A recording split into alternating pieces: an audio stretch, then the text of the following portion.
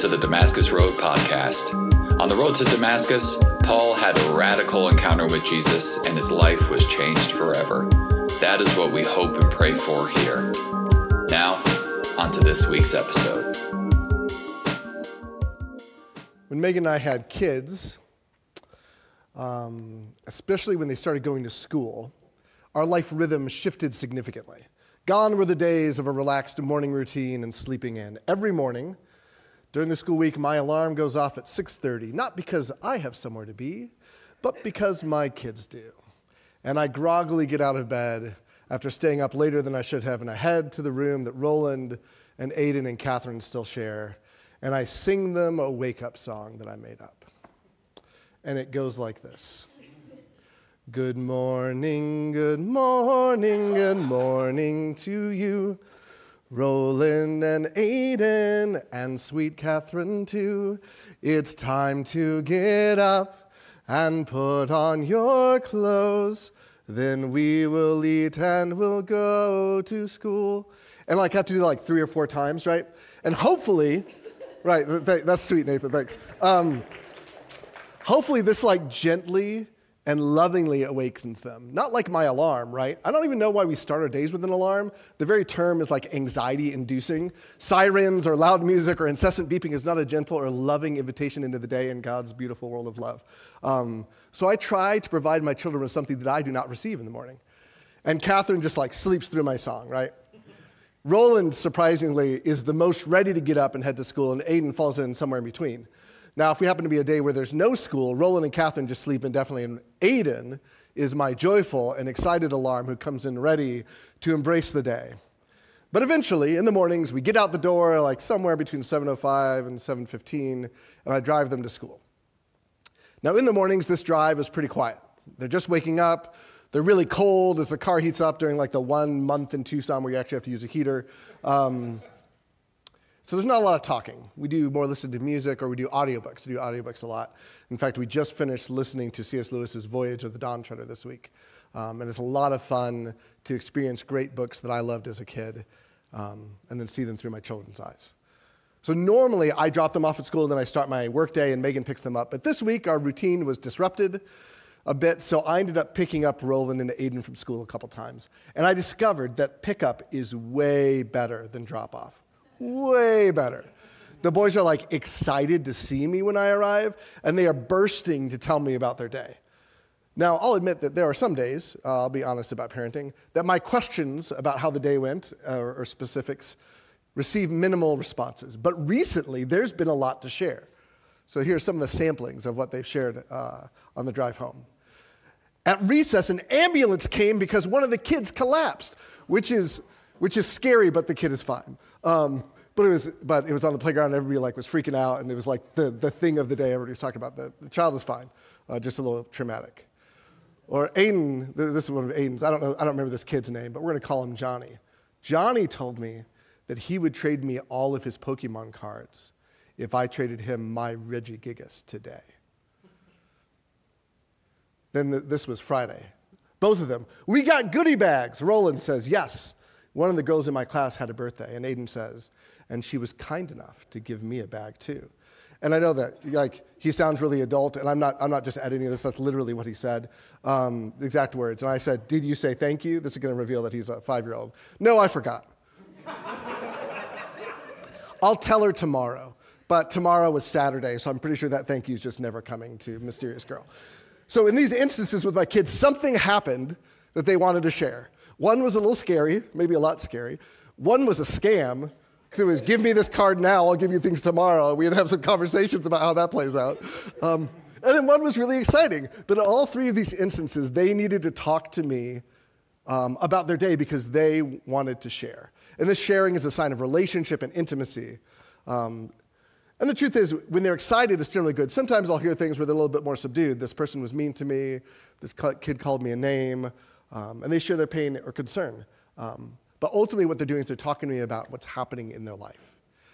But every once in a while, we have a real conversation.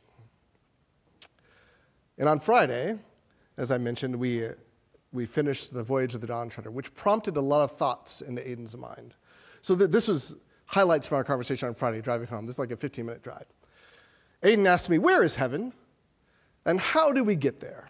There's a lot of talk about Aslan's country. And so I tried to talk to him about like being with God when we die and the Bible picturing heaven and earth as like one renewed place where God is with his people in love and justice and peace reign. The hard thing to conceptualize. It's the good place, right? Where there's no more tears place. And Aiden then said, I can't wait to meet Grandma Patty, who is my mom who preceded us in going home to Jesus. And I said, I'm sure she can't wait to meet you too. Then we talked about my stepmother, Rosie, who my dad married a couple of years after my mom died. And what step means in regards to like step parenting and step children, because it's kind of an interesting addition. We discussed divorce and why people get divorced. It was a far-ranging and significant conversation with Aiden asking questions, me trying to engage with those questions well, and my older son, Roland, piping in with his observations and thoughts. I'm not sure I was ready for his opinions, but he was offering them. Now, there's a big difference between these two types of conversations, right? The ones where the boys talk to me, and the ones where the boys talk with me. When they talk to me, they aren't all that concerned with what I'm going to say. The primary goal is them sharing and me listening and being present and showing them that they're loved by my attention, right? When they talk with me, we've got a lot more of a back and forth with questions and requests and discussion. And both of these are important. Both of these build intimacy in relationships, but there's a progression, right? When kids are young, they're just learning to talk, and they learn by listening and modeling and hearing us.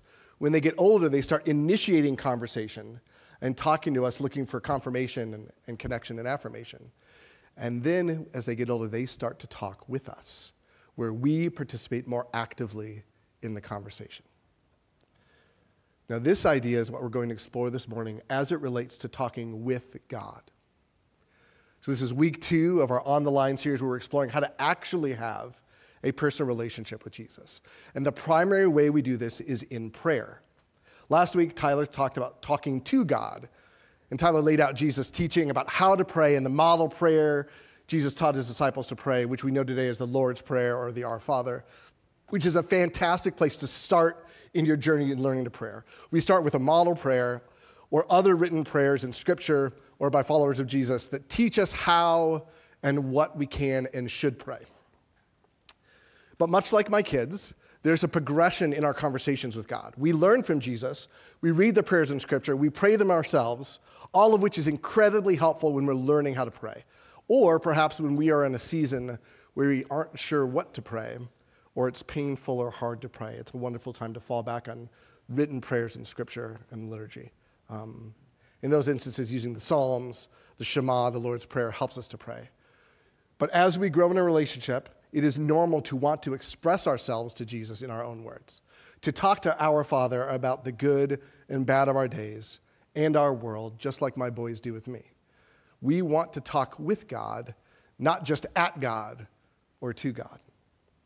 So this is the second part of this 4-part journey that we're on together on Sunday mornings and in small groups. You can even supplement your growth with the resources from small groups. There's a podcast you can listen to. There are books in the bookstore. I know many people there's a book called Living Like Monks, Praying Like Fools by Tyler Staton that will be in the bookstore next week. I ordered it this week, but shipping has been slow. I personally love Skye Jethani's book, What If Jesus Was Serious About Prayer, which is designed to be read in like short bursts, like 2 to 4 page sections. It's not long. It's very easy to engage with, and it includes illustrations. What adult doesn't want a picture somewhere in their book, right? We don't have to leave that behind when we're kids. We can still get it today. This is one of the illustrations in this book that kind of lays out where we're headed in this journey, the 4-part journey. He uses talking at God or talking to God, praying to God, listening to God, and being with God. That's kind of the 4 weeks that we're walking through if you want to see the journey that we're heading on. So we'll walk through all these 4 stages and levels of prayer in this series on Sunday in our small groups, and I really encourage you to join and grow in one of those groups. Tyler covered the Lord's Prayer and some reasons we might not pray, as well as some reasons that we should. And if you missed last week, I encourage you to check out the DR podcast and catch up if you want. But today we'll continue learning from Jesus about prayer and move on to this second stage, talking with God. So we'll be in Luke 11 again. We were at the beginning of Luke 11 where Jesus introduces the Lord's Prayer. So let's remember the context, right? The disciples wanted to learn how to pray. They saw that prayer was a vital practice and a consistent rhythm in Jesus' life. They saw an intimacy in that relationship, and they saw the spiritual power that Jesus lived with, and naturally wanted to know, how do I pray like that? How can I have the same kind of connection with God? And before we get to where we are today, I just want to pause and consider for us, do we want to know how to pray like the disciples wanted to know? Is prayer something that we actually want to do instead of merely something we think we ought to do, or some sort of spiritual medicine we take or obligation we offer to God? Because I imagine some of you are a little bit like me, and prayer has been a challenge in your life. That you're maybe not always sure what to pray, you don't really know how to pray, maybe uncomfortable in silence, which is particularly challenging, because it's hard to sort through, like, what is God saying? How do I understand him? Listening to God. Is there a response happening? We're going to cover that next week. I'm not going to dive into God's responses. That's what all next week is. But it makes it hard. Like, you're kind of, am I talking to myself? How's this playing out, right? I know for me, it's much easier to do things for God or to jump through spiritual hoops than to actually learn to be with God. So if you feel that way, you're not alone. I struggle with it myself. Many people do, and many ministry leaders do as well. Jatani from the book I just referenced writes this: in many Christian communities, language about having a personal relationship with Jesus is ubiquitous. But the practice of prayer, which is how we actually have a personal relationship, is largely absent. And while Jesus' disciples wanted to learn how to pray above all else, our priorities are precisely the opposite. A nationwide survey asked pastors to identify their highest ministry priorities. Among the top results were evangelism and outreach, 46%, and preaching, 35%. Prayer ranked dead last at 3%. And I'll be honest, if I had filled out that survey, I probably would have contributed to prayer being dead last. When I think about like daily priorities or priorities for the church, my personal communion with God is not always at the top of my mind. But when Jesus' disciples ask him how to pray, he says this. He said to them, when you pray. So Jesus assumed that his followers would be praying. And unfortunately, that's not always the case. For many reasons, prayer isn't a daily practice for us. The urgent demands of our lives can push it to the bottom of our to-do lists. Instead of living in constant communication with God, we relegate it to an occasional task when life gets really tricky. We say that we will pray more, but we rarely take the steps to instill the habits that allow us to do that. We want to help that change in our lives and in our community and in our church. If we want to see our lives and our world change, it starts with prayer. If we want to live a life like Jesus, prayer shouldn't be an afterthought. It should be our first thought. In prayer, we align our hearts with God's. We get to know him better. We cast our cares on him because he cares for us. Prayer is where change starts. And I want to change to be more like Jesus. Jesus was clear that his followers are people who pray. It's how we actually have a relationship with Jesus. So this is what we're working on in this series.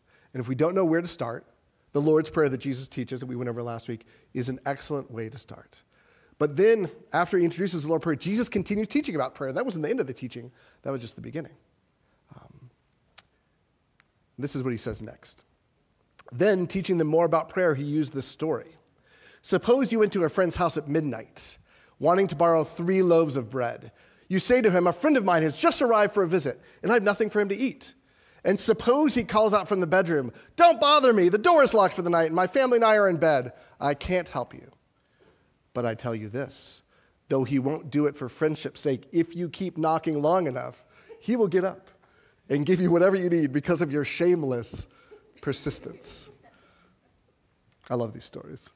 So this is like a really interesting follow-up to the Lord's Prayer, right? Jesus seems to assume that while we start with a model prayer like the Lord's Prayer, where we're learning to pray using Jesus' words, at some point we'll actually want to talk to God about what's going on in our day, maybe tell him about the buddy who showed up and you don't have food for him, so I need help. What am I supposed to do? I need to feed him. We have very practical needs, and it is normal to want to progress to just sharing your life and your desires with God. Now, the host in this story is asking his friend for help. which starts with important details about the day, right? It's not just, hey, I need help. It's like, hey, so like these people showed up unexpectedly and we weren't prepared and we don't have bread. Maybe you have bread. Could you help me? And when we talk to God, as we learn to talk to God, one of the ways we can do that in our own words is to pray the details of our lives, to talk to God about what's happening. An easy way to think of this is to consider two categories. We talk to God about the good things, and we talk to God about the bad things. I mean, we can get into the mundane stuff with God, like you can give him the running, list of your life, but I think you'll ask any married couple, like just saying, here are the things I did today is not as interesting as really what we talk about is what was good and what was bad, right? So just like my boys can't wait to share the great things that happened in the day, we can share those with God. A shorthand here when you think about good things is thinking gratitude. We share the great parts of our days in prayer, and we thank God for his blessing and gifts, for the life we have, and for the joy we've experienced.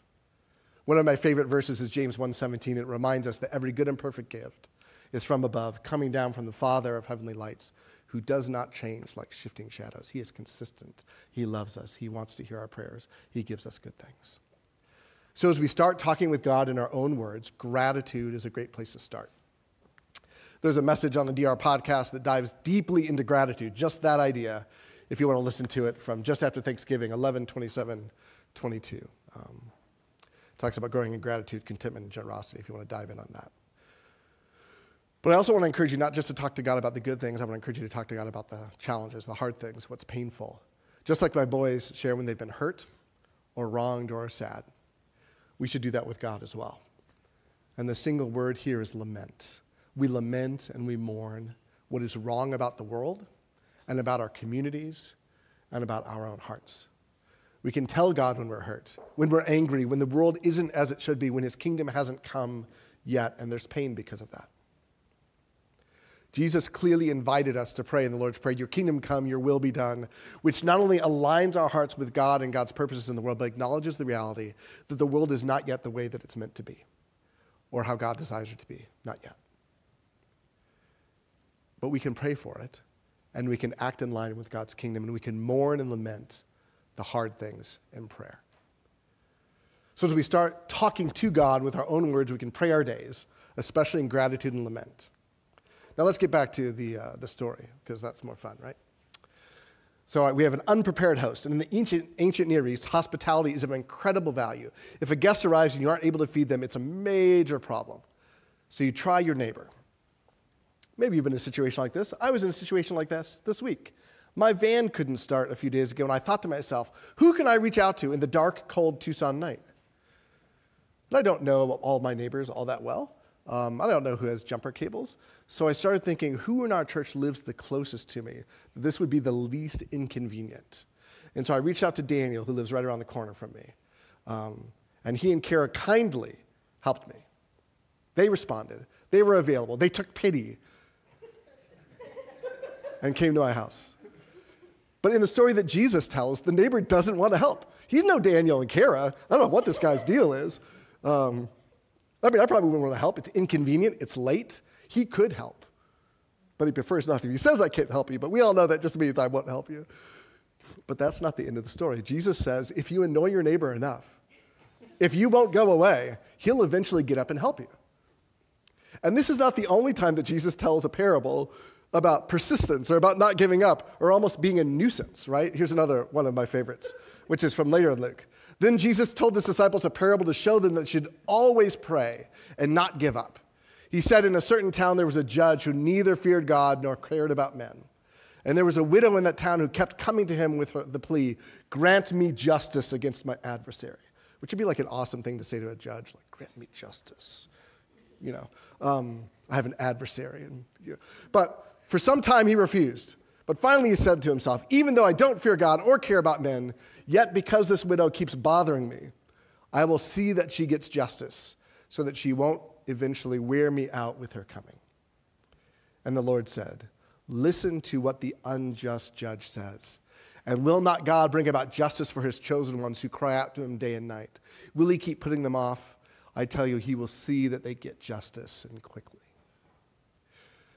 So these stories have been misinterpreted countless times, often by people who are just learning to read the Bible and trying to sort through parables, which is a particular genre of scripture that you need to understand well. Because in parables, we like to make direct parallels and say like, okay, this is easy to understand. In these stories, we think the man with the house guest or like the widow who keeps after the judge is us who need to pray consistently. And the grumpy neighbor and the unjust judge who must be nagged into doing what's right, I guess that's God. So the moral of the story is that if we nag God enough, he will finally give in and give us what we're asking for. But that's really not what Jesus is saying. So if you've thought that, like, it's okay, but that's wrong. Hopefully no one has ever taught you that that's what these parables mean. These stories are called how much more stories. How much more? In the story, the widow is an example of someone who fights for justice against a merciless and godless judge, which Jesus literally said, but we read by it sometimes. The judge is not meant to be God at all. That is not the point. The point is that if a merciless, godless judge will eventually give in and dispense justice, how much more will God give us justice? How much more will we receive what we really need when we ask our Father consistently? The neighbor who is reluctant to get up and give bread to the man who awakens after he and his family have gone to bed is not God. But the shameless persistence and annoyance will get him to respond. And even he will respond. Even the annoyed neighbor will get up eventually. And Jesus is saying, how much more does God love you? How much more will he respond to you? So do not miss this. Jesus is being very clear. God is not reluctant to give us what we need. He does not need to be manipulated. It's not like pulling teeth. If we just nag God enough, eventually he'll come through for us. And Jesus didn't want his disciples to miss this point. So he goes on in Luke 11:9. And so I tell you, keep on asking, and you will receive what you ask for. Knock, or keep on seeking, and you will find. Keep on knocking, and the door will be open to you. For everyone who asks receives, everyone who seeks finds, and to everyone who knocks, the door will be opened. You fathers, if your children ask for a fish, do you give them a snake instead? Or if they ask for an egg, do you give them a scorpion? In Arizona, that would be possible. Both of these. This feels like they're in a desert, and they are, right? Of course not. So if you sinful people know how much to give good gifts to your children, how much more will your heavenly Father give the Holy Spirit to those who ask him? How much more should we expect God to respond to us? Even earthly fathers know how to give gifts to their children, Jesus declares. How much more will our heavenly Father give us what we need when we ask him? And for some reason, we've mistaken the points of these parables about the shamelessly persistent host, about the persistent widow, and believe that God is reluctant to act and provide for us. Nothing could be further from the truth, Jesus declares. He knows our needs, and he will surely provide what is needed to those who seek first his kingdom and ask him to do so in prayer. So Jesus tells us we should pray and not give up. We should persistently act. It builds our character, or persistently ask, It builds our character, it develops our relationship with God, and it increases our thankfulness when we see the prayer answered. If something is worth being prayed for, it is worth our persistence in prayer as well. And this idea, this asking, is a big part of talking with God. Asking, or we'll use a bigger, fancier term, supplication. That's what we're talking about, supplication. And supplication can be broken down into two types, right? Petition, which is asking God to help us, and intercession, which is asking God to help others. The host asks his neighbor, the widow asks the judge, we ask God. We cry out to him to fulfill his promises in our lives and in our world. And we ask because God is able. While our resources are limited, God's are not. Our power to change some things are limited, God's is not. This is why we pray to God who can actually do something. And throughout the Bible, there are numerous stories of God's incredible actions and miracles in response to prayer. Now, I think sometimes we forget that these often happen hundreds of years apart. So even though there's lots of them, they're not ubiquitous. And in the face of prayers that don't seem to be answered in our lives, because this is the tension with asking, right, is we don't always get what we ask for, do we? Or aren't answered the way we like, or just the mundane and ordinary nature of life that isn't always supernatural. We're not experiencing miracles every day. It is easy to assume when we read the Bible that only exceptional people, like Moses or Abraham or the prophet Elijah, has their prayers answered miraculously. And one of my favorite verses about prayer is in James 5:17, and he says this, Elijah was as human as we are, and yet when he prayed earnestly that no rain would fall, none fell for 3.5 years. And I'm not really advocating for you trying to interfere with the weather.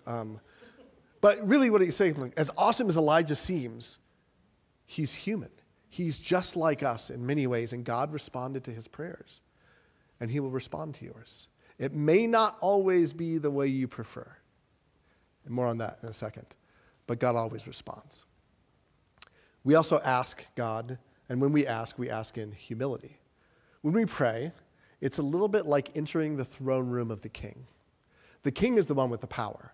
We are the humble supplicants asking for something that we cannot do ourselves. And when people encountered kings and queens in history, it doesn't happen much anymore, they would bow before them, recognizing the difference in their stations. And if you read the Gospels carefully, if you start realizing that in Jesus' ministry, many people fell down at his feet, longing for his help and recognizing their need. Now, I don't necessarily endorse bowing down or kneeling in prayer all the time, but there are moments when it may be appropriate. When we use our bodies to declare the truth about reality, that we are coming before our King, that we are humble servants, and we give our hearts a chance to agree with that reality when we use our bodies. So I encourage you this week, if you don't ever do this, try something new. Consider kneeling or bowing low when you pray to God once. Not because God needs it, but because it is good for us to be reminded of how great God is and how much we need him. But there's some tension here, because when we ask, we also do so confidently. Not because we're so great, but because God is great. He's the creator of the universe. God spoke a word and everything came into being. The prophet Isaiah describes God's greatness this way: "Lift up your eyes on high and see who has created the stars, the one who leads forth their host by number. He calls them by name. Because of the greatness of his might and the strength of his power, not one of them is missing." And Jeremiah says it this way: "Ah, Lord God, behold, you have made the heavens and the earth by your great power and your outstretched arm. Nothing is too difficult for you." God is great. Nothing is too difficult for him, and he is able and willing to answer our prayers. And because of God's incredible grace, imperfect, broken people like us can become sons and daughters of the Most High. Jesus' sacrificial death on the cross paid the price for our sins, and now we who have chosen to follow Jesus have been adopted into God's family. Because of Jesus, the writer of Hebrews tells us, "So let us come boldly to the throne of our gracious God. There we will receive his mercy, and we will find grace to help us when we need it most." So even though there's humility when we pray, there's also confidence. We can approach the throne of God in confidence because of God's greatness and Christ's sacrifice. And this is where this metaphor of like petitioning a king starts to break down a little bit. Because we aren't beggars at the gate of the palace hoping for a boon. We aren't like a friend of the prince, so we get in to the castle because of the prince, because otherwise we wouldn't get in. The Bible tells us that we are co-heirs with Christ, that we are adopted into the royal family. We are asking God as sons and daughters.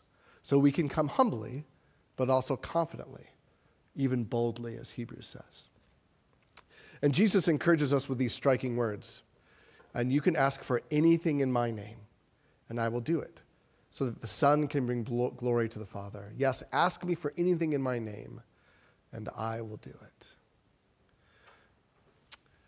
Now we're going to sit here for a little bit. This can sound a little bit like a magical turn of phrase, right? Or like an incantation or spell. I just need to say the name of Jesus, right? There's some Christian songs or Christians who actually treat it this way, who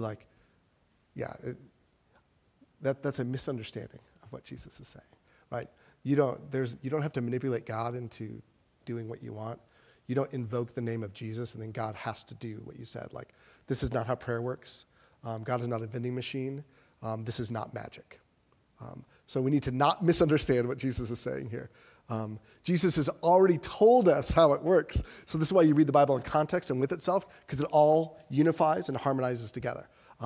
God loves us, right? And the how much more parables show us that God doesn't have to be worn down. He certainly can't be forced. So what is the deal? What does Jesus mean by asking in Jesus' name? What's that about?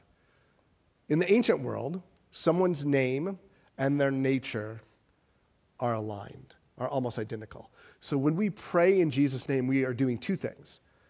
We don't just say, in Jesus' name I pray, and then that's how it works. Praying in Jesus' name actually is the whole process, right?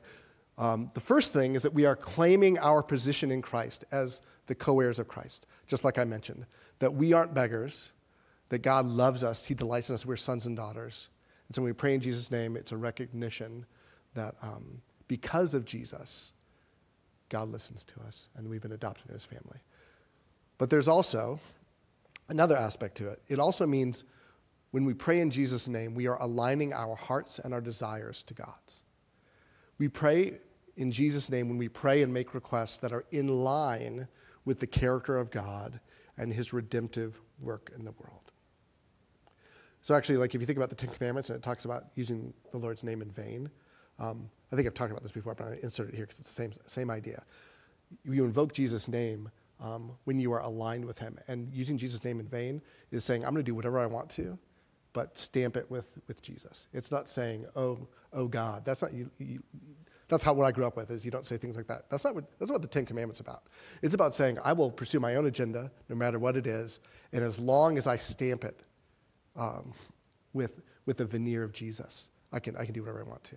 And so that's people taking the name of Jesus and advancing their own sinful agendas. And I'm not going to make a big comment about politics, but it happens all the time in America, all the time. Both parties do it, where they invoke the name of Jesus when really what they want is they want people to align with them and follow their way. That's what taking the name of God in vain is.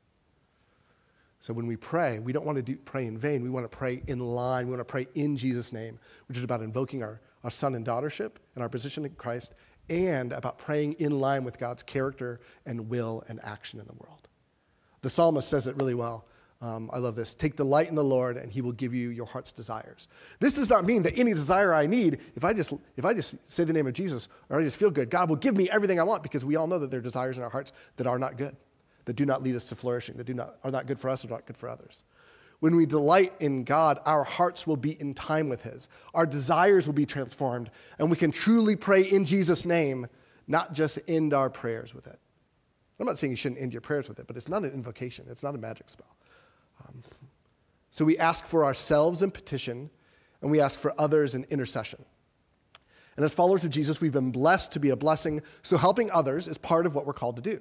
We can and should pray for those we care about and for our broken world. And it's also good and beautiful to bring our requests, our concerns, and our problems before the throne of God, who is able to do more than we can ask or imagine. Because prayer unleashes the kingdom of God. But, and here's the rub, there's also a lot of pain here. Tyler shared a lot of verses, and there are some kind of, it feels like unblushing promises about God's love for us and his response to us.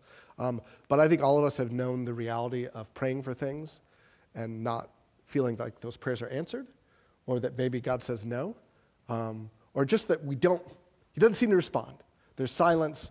And I think it leads to a question like, is there a formula that gets me the results that I want? Like if I do this, plus this, does God kind of like have to, if I just use Jesus' name, does that mean like he's going to do what I want? Why do prayers go unanswered or feel like they're unanswered? And this is a point of incredible pain. And so I want to recognize that. Because there are many people who have prayed persistently, humbly, confidently, asking for God to do what only God can do. And it just seems like he's not there some of the time, or that he doesn't care. Sometimes we pray in line with God's revealed will in Scripture and his activity in the world, right, in Jesus' name, in the right way, as far as we can understand it, but we do not receive what we long for. I was just listening to a woman talking about the idea that in Genesis, it says, be fruitful and multiply. And the years and years and years she and her husband prayed to have a child. Just felt like nobody was there. She's like, I feel like this is in line with God's will, but I just don't feel like I hear anything. And I'm certainly not receiving what I prefer, what I'm longing for. That seems like a good thing. I'm not like, maybe I've got some selfish motives there, but it's complicated and hard. And I think all of us have experienced this to a degree or known people who've gone through challenges here. And I think some people like to say, like, there's just mystery here. And there is some mystery. But I think we can say more than just there's mystery with prayer. And I think it's important to be able to think well and understand what the Bible says about some of this. Because I think the Bible gives us some wisdom in some instances about why prayers may not go the way that we hope they do. I mean, we saw the Bruce Almighty, right? If God said yes to everything, it doesn't actually lead to good things, and he cares about your character and human flourishing. And some of the time what you want isn't good for you. But depending on your theological bent, people often go one of two ways, right? Either God's the problem or we're the problem. So it's God's fault. Either he doesn't love us enough, he's not all-powerful enough, he doesn't care, or it's our fault. There's sin, you have lack of faith, it's a bad request, right? Maybe there's things you've heard before. I think the Bible really firmly refutes that it's God's fault in most situations, consistently, most situations. God is powerful and loving, but it can also be complicated. So I want to dive into the complication just for a minute because I think this is a hard thing. Pete Greig, the founder of the 24/7 prayer movement, wrote a book called God on Mute, which dives into this in depth. His book, How to Pray, is in the DR store, which is a good primer if you want it. But he talks about 3 theological realities that are helpful to frame this question about why does it feel like God's not answering my prayers. And he talks about 3 things. He talks about God's world, God's will, and God's war. And C.S. Lewis talks about these. And C.S. Lewis has a whole essay on unanswered prayers. If you like Lewis, look that up. It's available online. We'll start with God's world. The reality is that in the world that God created, miracles are rare, as C.S. Lewis says. If they weren't rare, they wouldn't be miracles, right? That's the whole thing about it being a miracle, is it doesn't happen every day. The world works in certain ways, and the principles of life as God designed the world to work apply to us.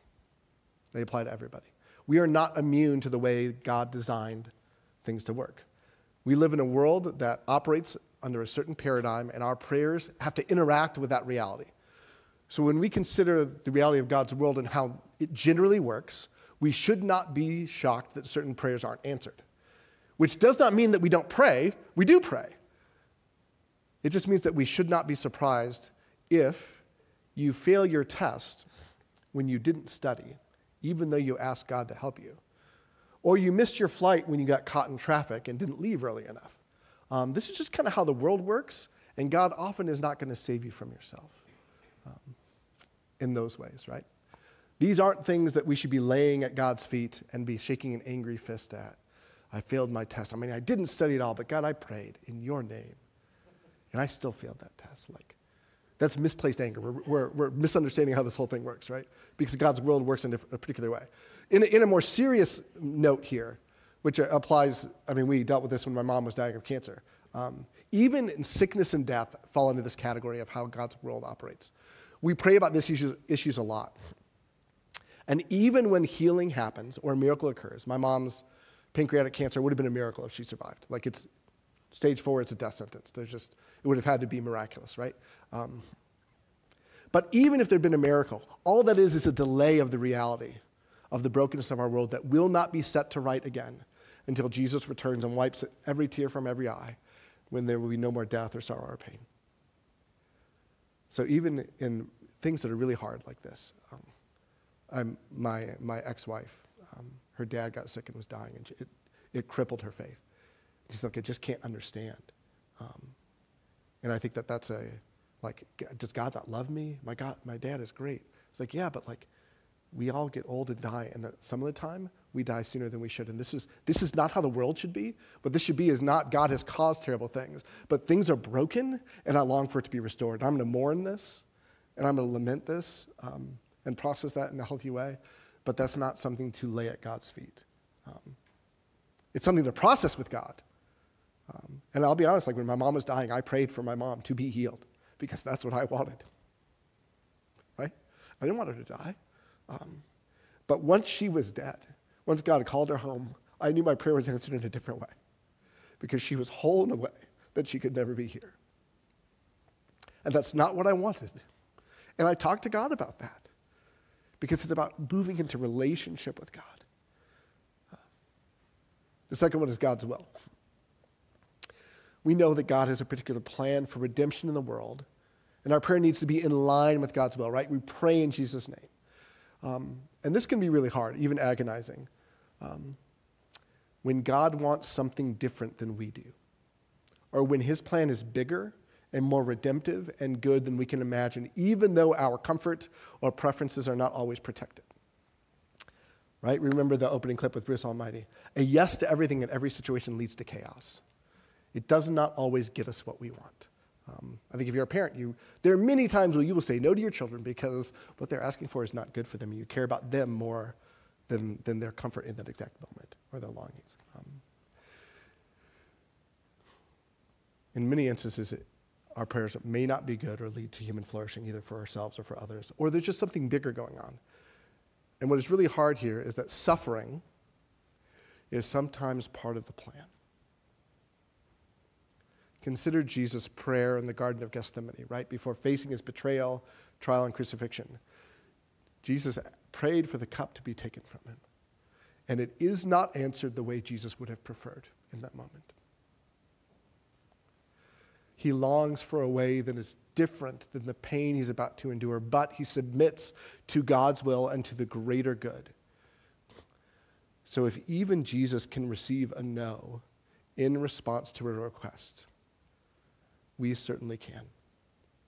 And we may not always understand the greater picture until we're with God, but we can trust and live in relationship that there is something greater going on that I may not understand.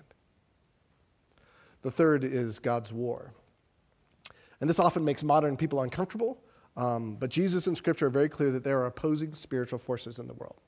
Sometimes terrible things happen that are not God's will because he allows humans to have freedom to do evil, to hurt ourselves, to hurt others. We build systems and societies that are broken and painful, and this delights the enemy that opposes God at every turn and wants chaos and destruction. Jesus says it this way, the thief comes to steal, kill, and destroy. I have come that they may have life and have it to the full. Paul also writes, for the struggle is not against flesh and blood, but against the rulers, against the authorities, against the powers of this dark world, and against the spiritual forces of evil in the heavenly realms. Now, while Jesus won the victory at the cross and evil has been ultimately defeated, the death rattle of evil continues until the restoration of all things. But until that time, the Bible counsels us. 1 Peter, stay alert. Watch out for your great enemy, the devil. He prowls around like a roaring lion looking for someone to devour. So there's tension. God allows evil. He is not micromanaging everything. And that's to turn people's hearts to him. I ultimately believe that we have the best possible world, but man, it sucks some of the time.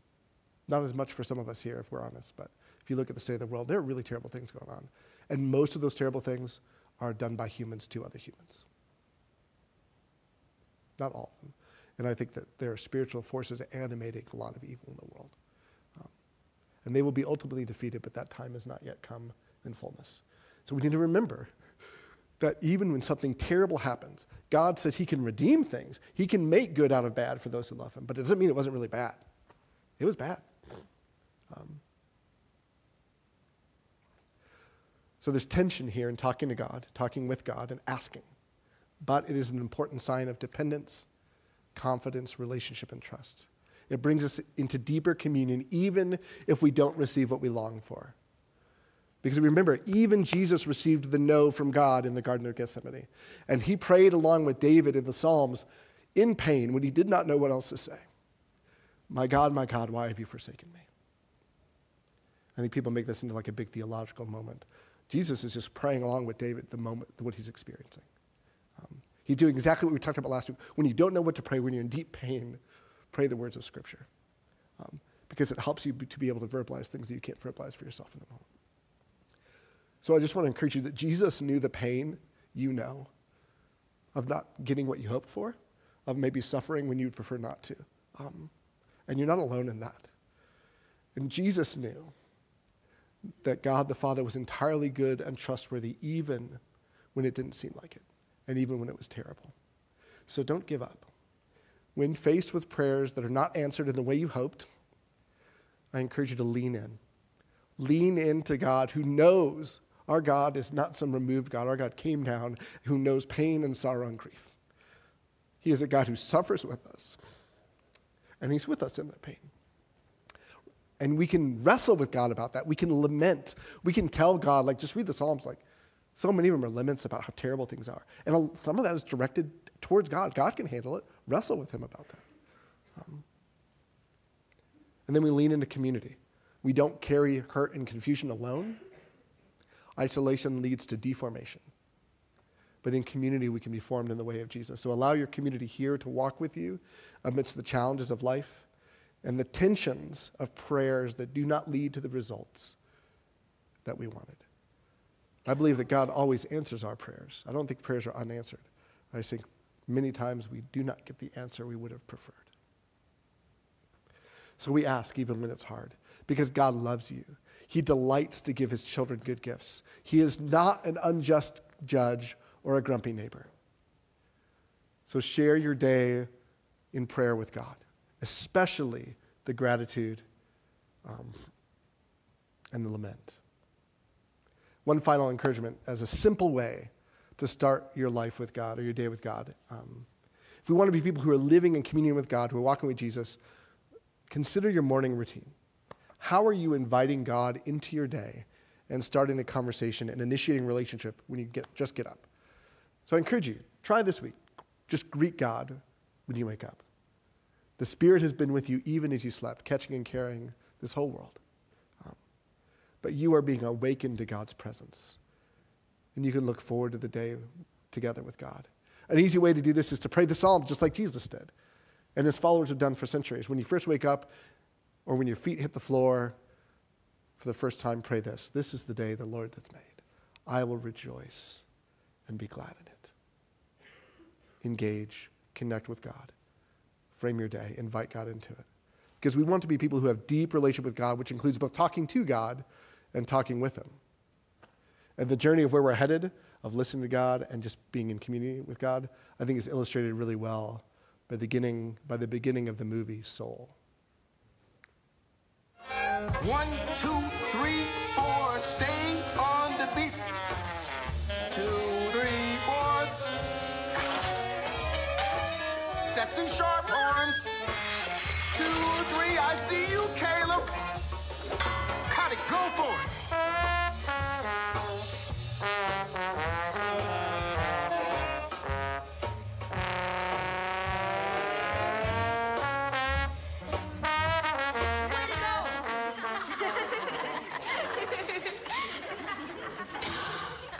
Hang on. What are y'all laughing at? So Connie got a little lost in it. That's a good thing.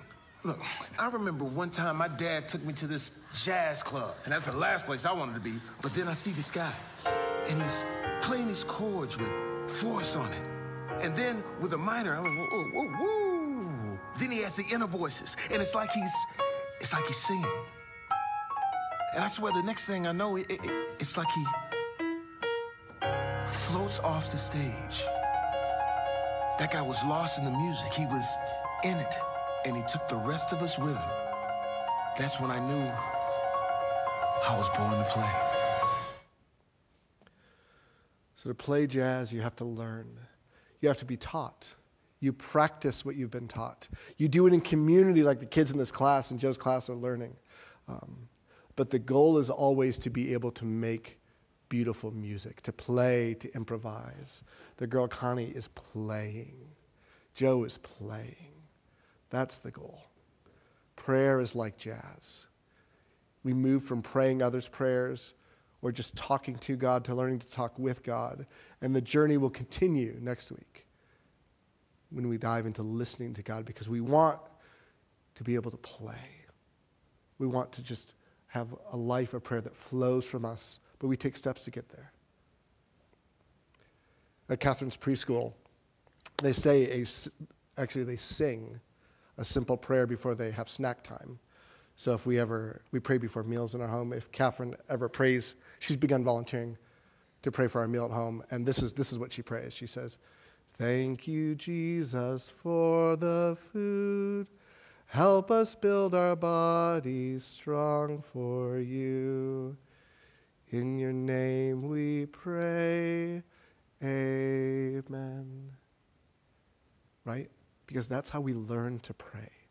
Someone teaches us, they give us the words, they give us the song, and we pray that. And that's where we start. But we want to be people who express our hearts to God authentically as well, Perhaps haltingly at first, with words that we've learned from others, we start to talk to God. We share about the good and the bad. We thank him for the blessings and gifts. We mourn and lament the brokenness in our lives and in our world, struggling with God through the pain of unanswered prayers or no's or not yets. And we ask in humility and expectation, in confidence for ourselves and for others to see the promises God has made fulfilled and his kingdom come to earth in our hearts and our families and our world. This is what we do and pray. Let's do that together. Heavenly Father, you are good and you love us, and we do not have to manipulate you. We can just talk to you like we would a friend, like we would a parent, Lord. We want to learn to do that well. We want to learn how to actually have a relationship with you.